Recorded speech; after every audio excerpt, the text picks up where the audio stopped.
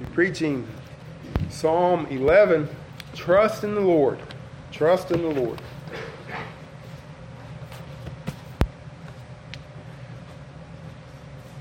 Verse number 1 says, in the Lord put I my trust. We're going to trust in the Lord. David says, in the Lord put I my trust. How say ye to me, flee as a bird to your mountain? For lo, the wicked bend their bow, and they make ready their arrow upon the string, that they may privily shoot at the upright in heart. If the righteous be destroyed, what can the righteous do? The Lord is in his holy temple. The Lord's throne is in heaven. His eyes behold the eyelids, try the children of men. The Lord trieth the righteous, but the wicked, and him that loveth violence, his soul hateth.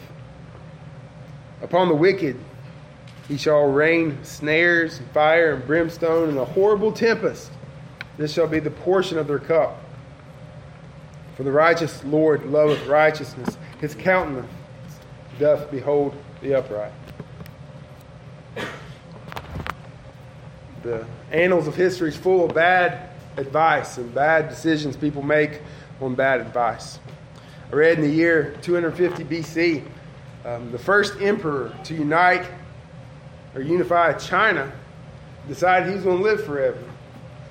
And he was going to spend his life looking for the elixir of eternal life. So he talked with his counselors and said, well, we don't have the elixir of eternal life, but we do have a potion that we've devised that will extend your life long enough until we find it. So they started giving him this potion that would extend his life, and that potion was mercury. So he started drinking mercury because his counselors told him that would give him long life. Well, it drove him crazy and it made him mad and eventually killed him. So in his pursuit of eternal life through the magical elixir that he was looking for, his counselors told him the next best thing was to drink this poison, and eventually it killed him, of course. The United States in the 1940s put sanctions on Japan, economic sanctions. And until they did what the United States wanted them to do, they were going to hold those sanctions, and they were losing a lot of money.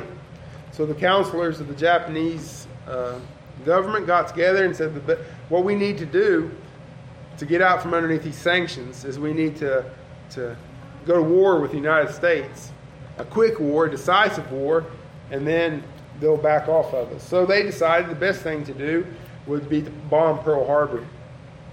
And we all know that was a pretty big mistake for the Japanese to bomb Pearl Harbor. It didn't turn out exactly the way they wanted to. One more big mistake by bad advice. In the 1960s, a manager of this little band went to Decca Records and they said, I got a band I think you might want to sign. They're pretty good. They're getting better all the time. You might want to sign this band. And that record executive said, guitar groups are on the way out. Nobody's going to listen to that guitar music anymore. And so he went back and told his band, well, they didn't sign you. That band was the Beatles. So they passed on who knows how many hundreds of millions, maybe billions of dollars by passing on that rock band. So history is full of bad advice and bad counsel. You think about all the different things. You know, somebody thought it was a good idea to fill blimps with hydrogen. Let's fill big balloons with explosive gas and then fly it around. Well, they thought it was a good idea until the Hindenburg, and we know what happened there, and it exploded. All kinds of bad advice, bad counsel. Well, that's what we have here in Psalm number 11. This is a psalm that David wrote when he was under attack. Some people say it was whenever he was being attacked by Saul or later on in his life. I don't think it really matters what time it was, but the fact is that David was under attack. But he has two problems now. The first problem was the wicked who were persecuting him. There were wicked people who were attacking him, trying to kill him, trying to overthrow the government, whether it be Saul trying to kill him because God had anointed him to be the king, or whether it be people later on in life that were trying to undermine David's own government. Somebody somewhere was persecuting the people of God. But the second problem here starts in the end of verse number 1 through verse number 3, his friends are giving him bad advice. So I think that you could put a quotation mark starting with flee as a bird all the way to the end of verse number 3. I believe that's how this is, that David is recalling the advice that he got. So he's got an attack on two fronts. He's got the obvious evil of the people doing bad things, and he's got the subtle temptation of how to respond.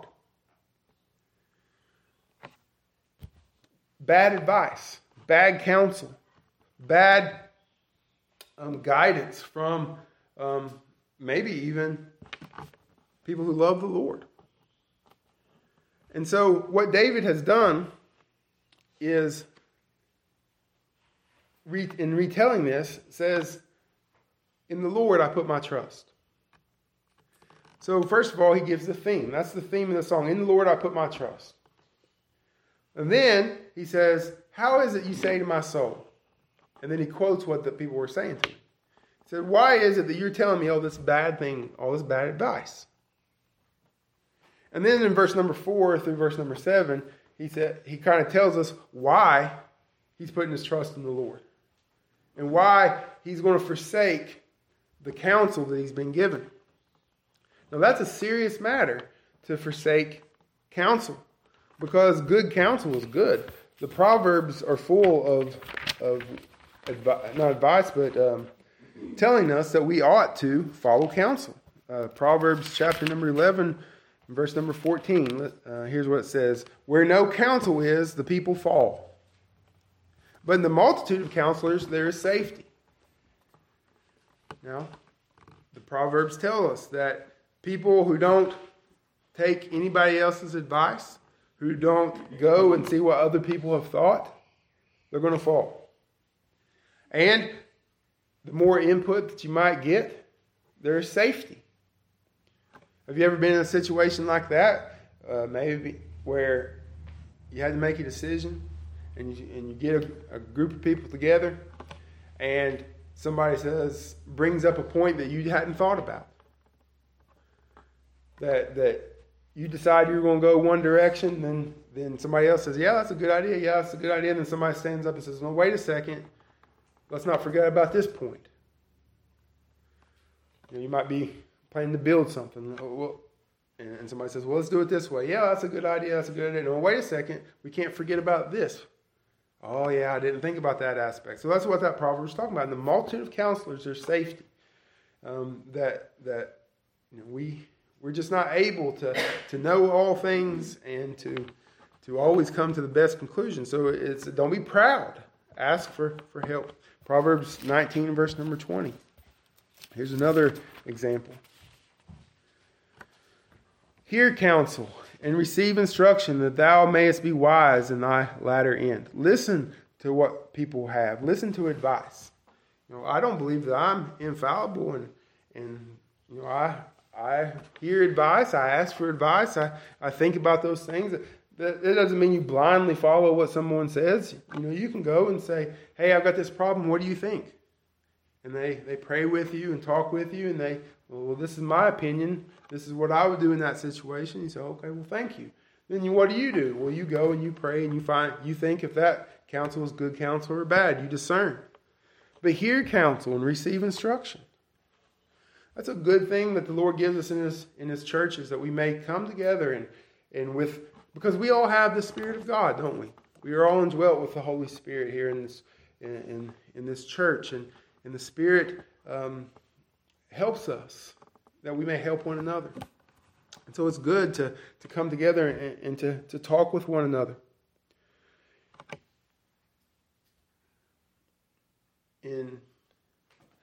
I don't know how many times since I've been pastoring churches have I seen people make life-altering choices, like where they're going to buy a house or something like that, and then not tell the church until they had already made the decision to do so. So someone would go and take a job and buy a house, and then show up to church and say, yeah, I'm moving next week. and they didn't have the church to pray with them. They didn't have the church to, they didn't ask anybody for advice. Well, what had happened? They moved to a place that didn't have a church. And they bought a house where they're going to be 3 hours away from a church. And then what ends up happening is they just, well, you can guess what happens, but they didn't ask for counsel. They said, well, I don't want to know what anybody else says. I'm going to do what I want to do. Well, there's wisdom in counsel. But we have to be discerning. Look in Proverbs 12 and verse 15. The way of the fool is right in his own eyes, but he that hearkeneth unto counsel is wise. So you say, well, that's talking about listening to counsel. Well, it depends, because what if you ask the counsel of the fool? The fool is right in his own eyes. The fool doesn't ask for any counsel. He doesn't receive any counsel, but oftentimes the fool is ready to give it. So we have to be discerning on what we receive, because I'm not infallible. You're not infallible. Proverbs 14:15, the simple believeth every word, but the prudent man looketh well into his going. So the wise thing is to ask for counsel, ask for advice. If you're not sure, if you're in a tight spot, ask for advice, but don't believe every word, because the simple believe every word, but the prudent man looketh well to his going. So the abundance of the biblical wisdom on this is that it's better to ask and get a multitude of opinions if you're not sure about something. If you don't know what you ought to do. If there is no clear-cut Bible verse that thou shalt do this or that, right? Thou shalt buy a car or not buy a car, and you can't decide what to do. You just don't know what to do. And you go back and forth and say, well, on the one hand, I'd like to do this, but on the other hand, I don't like to do this. And then, you might talk to family members and get their advice, and talk to your spouse, and talk to other people in the church, and just gather advice and gather what they say. What do you think the Bible says? What do you think the scriptures say on this? And then what you have to do is look at your going, because ultimately the decision lies with you, doesn't it? So you have to say, well, that's godly advice. I think I'm going to take it. Which I was going to go this path, but everyone I talk to tells me I'm making a mistake. Well, that might be warning signs, right?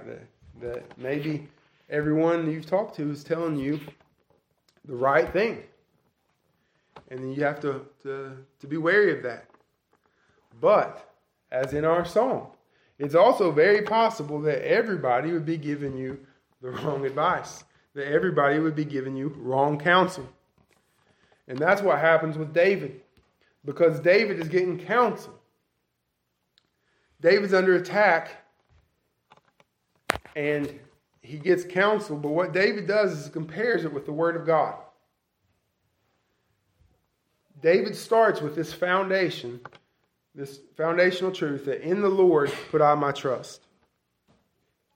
David does not put trust in himself, or his strength, or popular opinion, or in his friends, but he puts faith in the Lord. That's where he starts.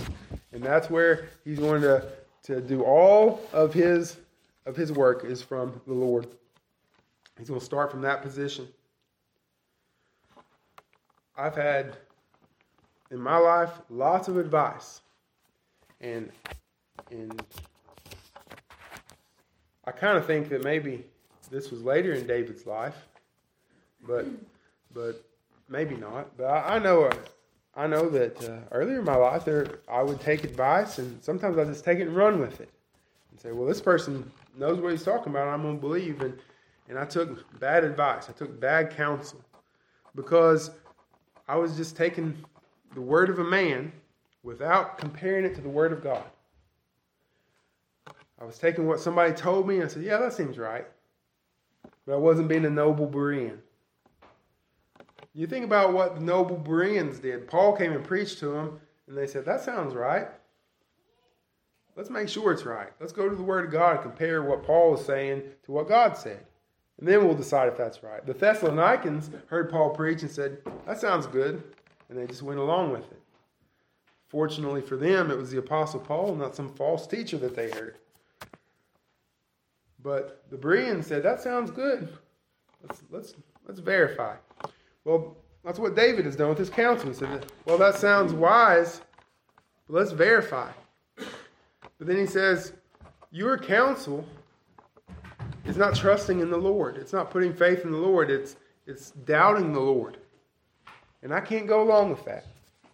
So everybody was telling Paul or David what to do, but they were telling him to do the wrong thing because they weren't trusting in the Lord. And David has to stand alone against all the counsel, against all the advice. He says, no, I have to trust God. I have to trust the Lord. Our trust is in Christ, not in the flesh. Going back to the Apostle Paul in the book of Philippians here. Notice what Paul says about confidence. Philippians 3, verse 3 says, for we are the circumcision which worship God in spirit and rejoice in Christ Jesus and have no confidence in the flesh, though I might also have confidence in the flesh. If any other man thinketh that he hath whereof he might trust in the flesh, I more. Paul says, I don't trust in the flesh. I don't trust in what I'm able to do. I have more reasons to trust in my strength, in my abilities, in my keeping the law, in my following the ordinances of the Old Testament than any other man. The Jewish rabbis would have told Paul, said, Paul, you have spent your life in the synagogue. You've spent your life obeying the law and keeping the law and following after these things. Paul, you are on the fast track to greatness in the era of the Pharisees. Don't throw all that away, Paul. All your education, all your family history, all your lineage, everything your mom and dad did for you. Paul was well educated. Paul's mom and dad made sure that he grew up in the right schools and learned the right things. Paul's parents, maybe even his grandparents, from a very early age were very concerned that he would grow up in the right way, even before he was aware of what was going on. They had him circumcised, they had him obeying all the laws and doing all the things to where he was a Pharisee of the Pharisees, a Hebrew of the Hebrews. They made sure he knew how to speak Hebrew and write Hebrew and read Hebrew and not be one of the Hellenistic Jews. And so he knew Greek and he knew Hebrew, probably knew Latin. He was well educated, well versed. And Paul said, I put no confidence in all that stuff. Despite what his family told him and what his fellow Jews told him, no. Because you are having me trust myself and not in the Messiah. You and I don't trust in our flesh. We trust Christ in times of trouble. We trust Christ for our salvation. We trust Christ when navigating in this world. We trust Christ when the worldly way seems better or right. Anymore, it's hard to get good counsel from the world. Whenever I was having that appendicitis attack, they first thought it was appendicitis, and they came in there and they told me I was going to have to get prepped for surgery while they did one more test and all that kind of stuff. And the doctor started talking to me. I think I told you guys this. Started talking to me about the appendix and started talking to me. Well, this is an evolutionary hangover, and humans have evolved, and this is an organ that we don't use anymore. We used to need it back in the old days, but because of evolution, we don't need it anymore. In the back of my mind, I was thinking, I want another doctor, because this man, regardless of if his diagnosis is right or not, his foundation is you've got something that you were born with in your body, an organ that is a hangover from evolutionary days, and you just don't need it. And I'm thinking, well, first of all, you're starting out on the wrong premise. You're starting out on an evolutionary premise, which I believe is foundationally wrong. So his whole premise of an unnecessary organ was the fact that we have evolved past that. But if that's not true, then that whole foundation that he has built is false. Right? So even in that regard, we can get bad counsel because they have a bad way of looking at the world. Trust Christ when the worldly way seems better. Trust Christ and His way is best. Trust Christ when you are alone. In 2 Timothy chapter number 4, verse 14, Paul knew a thing or two about trusting Christ whenever you're all alone. There's a couple times and you find where people told Paul what they thought he ought to do, what would be best. And Paul said, no, I'm doing what I believe the Lord would have me to do, not what you think is best. It might be best for my flesh, but not best for the work of God. And so Paul was very bold to do what he believed right. That once his conscience was bound by the Word of God, he just wouldn't budge. But his conscience was bound by God's Word. So in 2 Timothy 4, verse 14, he said, Alexander the coppersmith did me much evil. The Lord reward him according to his works. Of whom be thou aware also, for he hath greatly withstood our words. At my first answer, no man stood with me, but all men forsook me. I pray God that it may not be laid to their charge. Notwithstanding, the Lord stood with me and strengthened me, that by me the preaching that might be fully known, and that all the Gentiles might hear. And I was delivered out of the mouth of the lion, and the Lord shall deliver me from every evil work, and will preserve me unto his heavenly kingdom, to whom be glory forever and ever. Amen. Paul was hurt by Alexander. Alexander's a bad guy, just a bad guy. And he's a bad guy who did bad things and just got away with it. And the worst part, in verse 16 just breaks my heart every time I read it. The worst part was while all this was going on, no man stood with him, and all men forsook him. Then Paul says, well, I pray God wouldn't lay it on their charge. Everybody abandoned me. When Paul needed help and support and strength and he needed reinforcements to come and help, he turns around and everybody's gone. Everyone forsook him. So maybe Paul would think, well, maybe I'm wrong. Maybe did Paul turn around and look and say, I'm the only one? I'm the only one that's standing against everyone has forsaken me? And I need to keep the course? No. Paul said, I'm trusting in the Lord. I know what is right. I know what is true. And yes, this is going to hurt me. And yes, I'm out there all on my own. But I will not succumb to this wickedness. I will not go along, even being thrown to the mouth of the lion. Why? Because he said, the Lord shall deliver me from every evil work and will preserve me into his heavenly kingdom. Paul says, I know what God has called me to do, and that is to preach the gospel to the Gentiles in verse 17. And he says, so my life is going to be directed towards preaching the gospel to the Gentiles. Alexander the coppersmith can do what Alexander does, but God has called me to preach the gospel to the Gentiles, and I'm going to follow the Lord. And everybody else can forsake me, and they can go and run and flee to the mountains and say that the wicked Alexander the coppersmith has bent his bow and privily shoots the upright in the heart, and Alexander is wreaking havoc and run for the hills. But Paul said, no, my Lord shall deliver me. I'm not going to run. I'm going to trust in Christ. I'm going to do what Christ has called me to do, because he will deliver me. He will preserve me unto his heavenly kingdom. You and I can know that Christ will not let us down.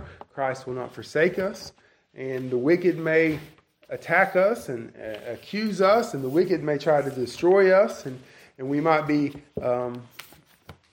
surrounded and attacked on every side, but we put our trust in the Lord. I will trust what God says, and I will rest in what God says, and I will be in the fortress of my heavenly Father. I will be protected from the mouth of the lion by my heavenly King, He will deliver me because he has promised to do so.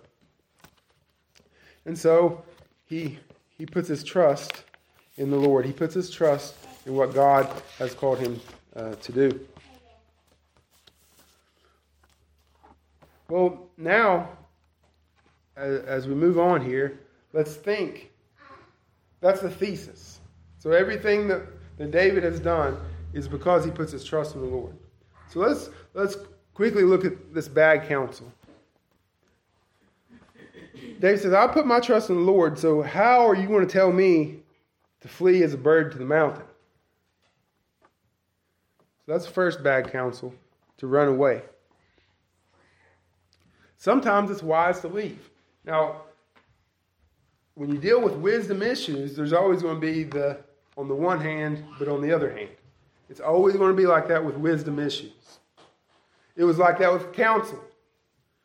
On the one hand, it's good to listen to wise counsel. On the other hand, you might not get wise counsel, so you have to be discerning. Wisdom issues always have that. On the one hand, but also on the other. So anytime we come to a situation that's not explicitly laid out in the scriptures, we have to deal with this as a wisdom issue. Now, Alexander the coppersmith was doing evil. The Bible clearly laid out his evil, and there was a black and white choice: do evil or do good. There's no other way. Paul chose to do good, and he says black and white. There was no other choice. But sometimes you might have a situation such as this, where it's on the one hand, but also on the other. Because they said, flee to the mountain, run away. Well, sometimes you don't cast your pearls before the swine.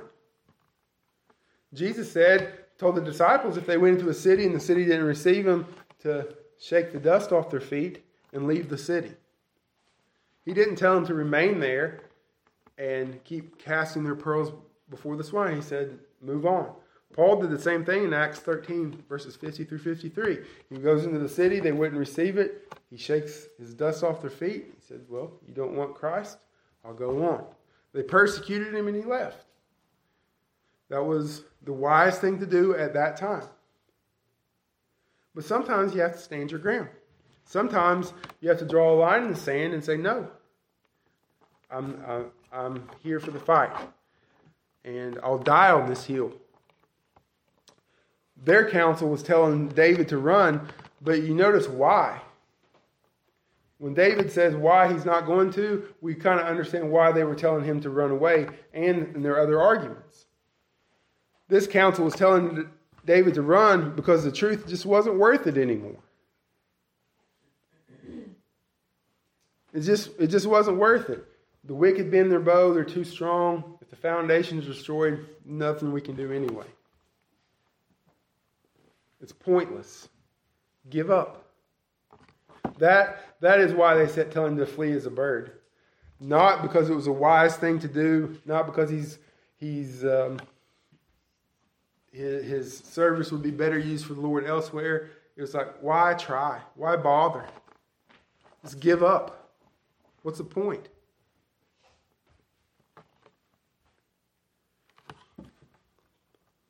You believe the Bible? Well, that can't stand up against science. That won't hold up against society. We need something other than the scriptures if we're going to get people to come and believe. I mean, all you do is pray and sing and preach. Well, you're not going to get anybody to come out there like that. You mean you preach for more than 15 minutes? Well, we live in an age of TikTok and social media, and people can't sit and listen for more than 30 seconds. You're not going to teach anybody or win anybody like that.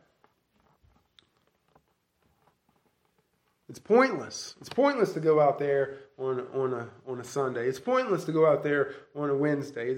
What's the point? Just give up. The Lord has saved you. What's the point in trying anymore? Just go.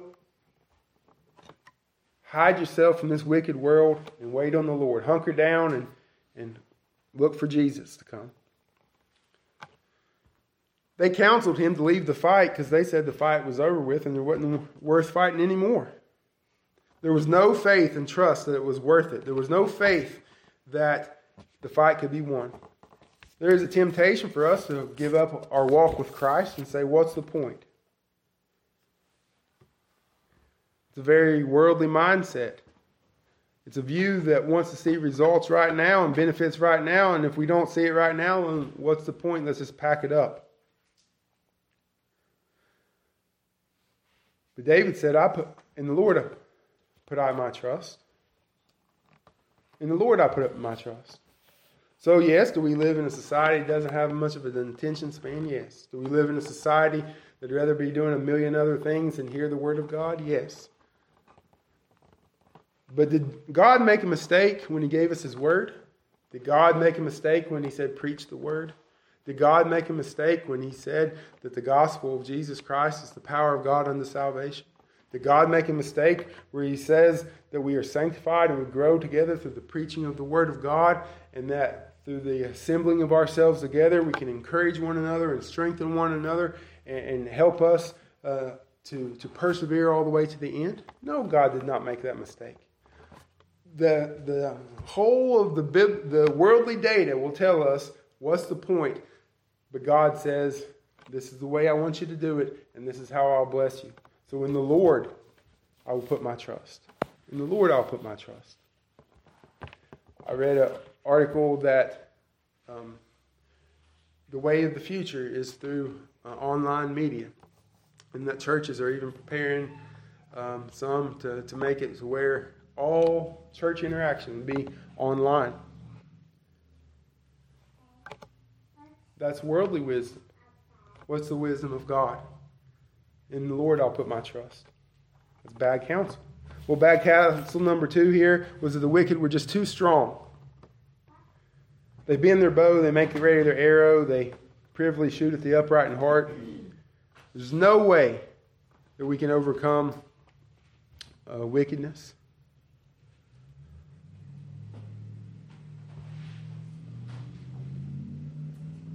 Well, that's true if the fight was in our hands, but it's not. In 2 Corinthians chapter number 10, notice maybe Paul was getting some counsel along those same lines. 2 Corinthians chapter number 10, verse number 2, he said, "But I beseech you that I may not be bold when I am present with that confidence wherewith I think to be bold against some which think of us as if we walked according to the flesh. For though we walk in the flesh, we do not war after the flesh. For our weapons of our warfare are not carnal, but mighty through God, the pulling down of strongholds, casting down imaginations, and every high thing that exalted itself to the knowledge of God, and bringing into captivity every thought to the obedience of Christ." Now, Paul didn't have a dynamic speaking ability. He didn't have money. He didn't have the support of the world and the backing of the world to lift him up. The Gentiles were against him. The Jews were against him. In this letter, Christians were against him. The devil was against him. So how's Paul going to come in confidence with all these odds against him and turn the hearts and the minds of those who were opposing the truth? We say, well, my weapons are not carnal. You want to fight? Well, that's fine. But my weapons are not of this world. My weapons are not, arrows and bows and swords. But mine are spiritual weapons, mighty through God, that can bring down the high walls of wicked thoughts and the high towers of bad doctrine. And these weapons of war can defeat all this vain philosophy and this false doctrine. So Paul came in trusting in the Lord because his weapons, though through the world weren't that spectacular, were powerful by God. They were mighty to pull down strongholds. Let's trust the Lord in dealing with lost people. Let's trust the Lord when when witnessing. Let's trust the Lord whenever someone brings some foolishness to bear and we have to deal with it. Let's trust the Lord that His word is powerful and His ways are right. And that God's word can break down those high walls. There's a lot of bad philosophy, a lot of bad teaching, a lot of bad doctrine in the world right now, in society, with famous people and very intelligent people all promoting these things, and all you rubes still believe that old Bible. Those days are long gone. Those days are past.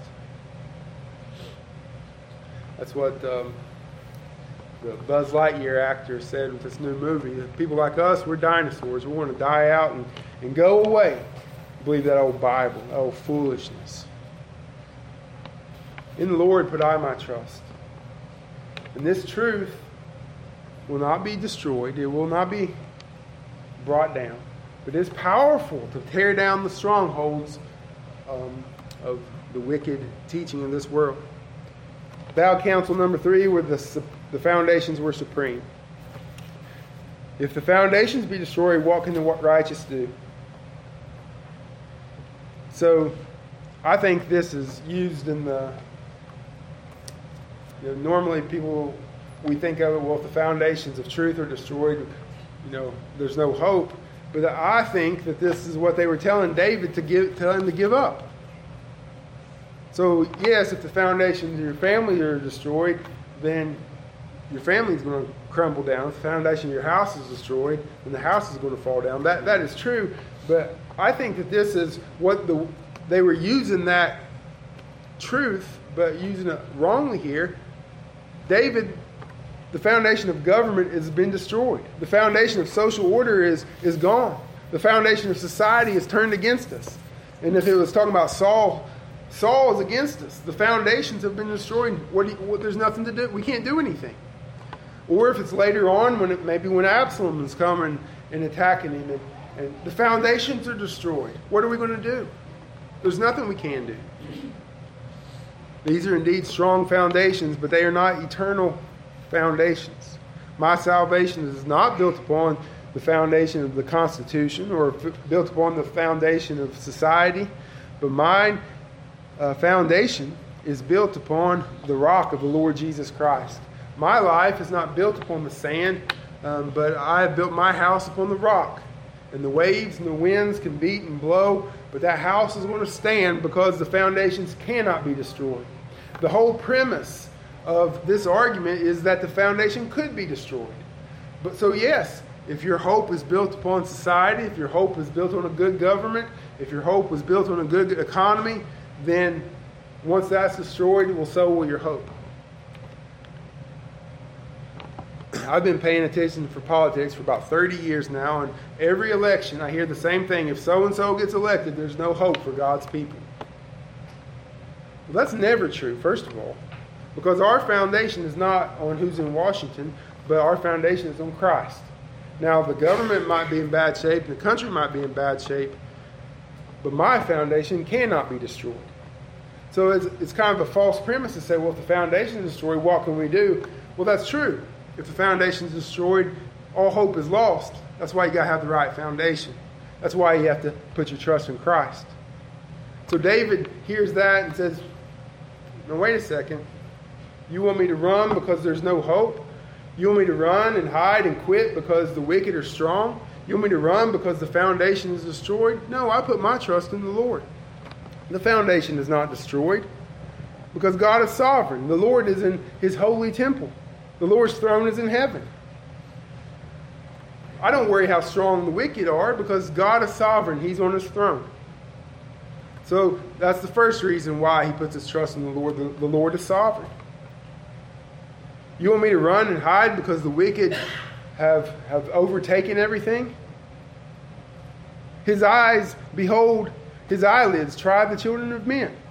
The second reason is God knows what happens. He sees all things. He knows what is done in secret. He knows what is done in the open. He knows what the wicked is doing. Paul says, I'm not going to run and hide because the Lord knows what's happening. He sees what's happening. The third reason is I'm going to trust in the Lord because the Lord tries the righteous, but the wicked and him that loveth violence his soul hateth. Yes, I'm going through hard times, but God is not against his people, but he's for his people.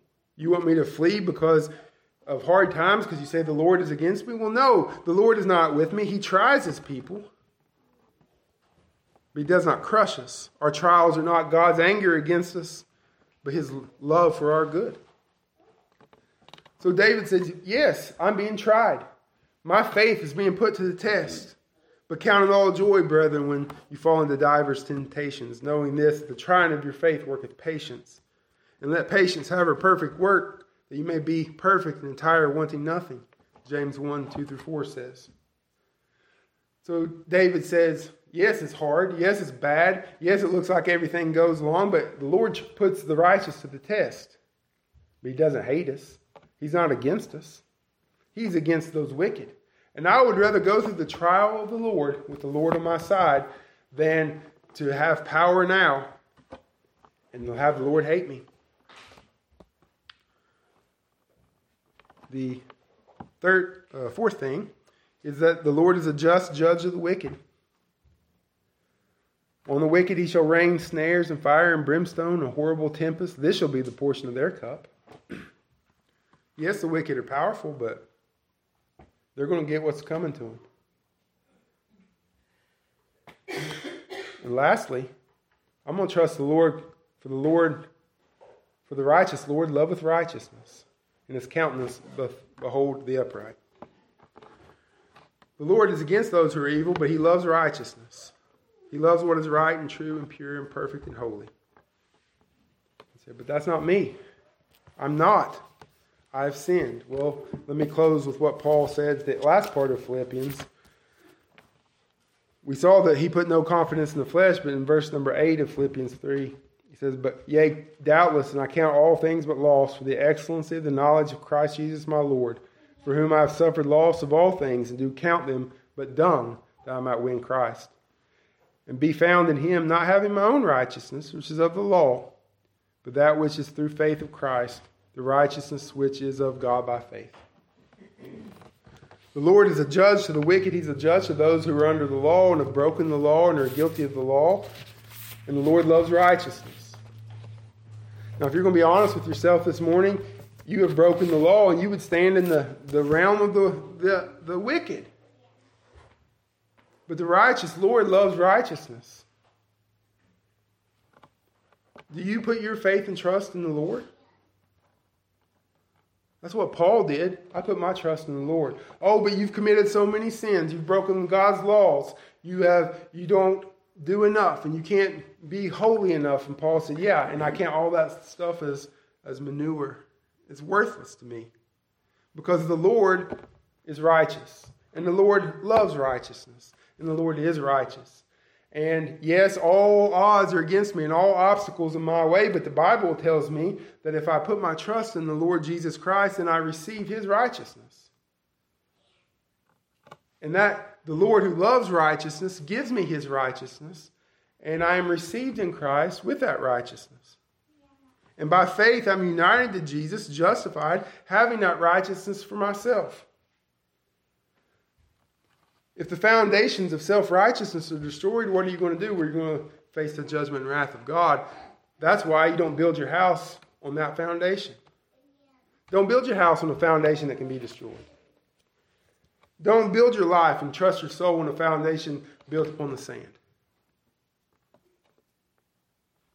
Their whole argument was built on the wrong premise that they said, well, if the foundation is destroyed, what can we do? Well, that's right. If your foundation is on the sand, build upon the rock. Build upon the rock and put your trust in the Lord and say your argument is faulty because you started from the wrong place. You started from yourself and you're not walking by faith. David said, put your argument where it belongs, trusting in the Lord, trusting in his righteousness and following after him, then you'll be safe. Trust in the Lord. Trust in the Lord. Listen to wise counsel and trust that God will be with you and keep you. We'll pray this message.